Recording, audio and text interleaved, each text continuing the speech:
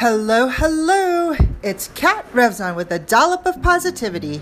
What a storm today. Windy, rainy, all the elements. Luckily, I worked from home. Anyway, we got our first holiday card, and honestly, I didn't think about making any this year. But now that I saw it, I think I might. But I don't know if we have any good pictures, so I'll have to dig. I'll have to look. But we are going to Storm King this Sunday, so maybe we'll get a cool group picture there.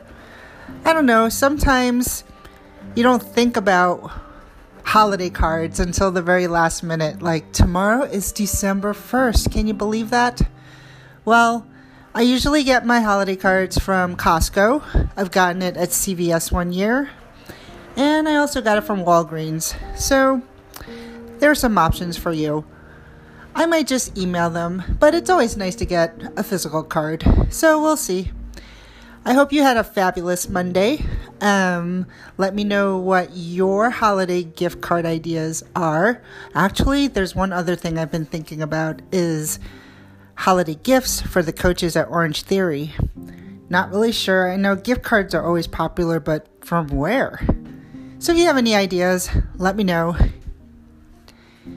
I'm at A Dollop of Positivity on Facebook. You can call me, text me. You know how to find me. Till next time, bye now.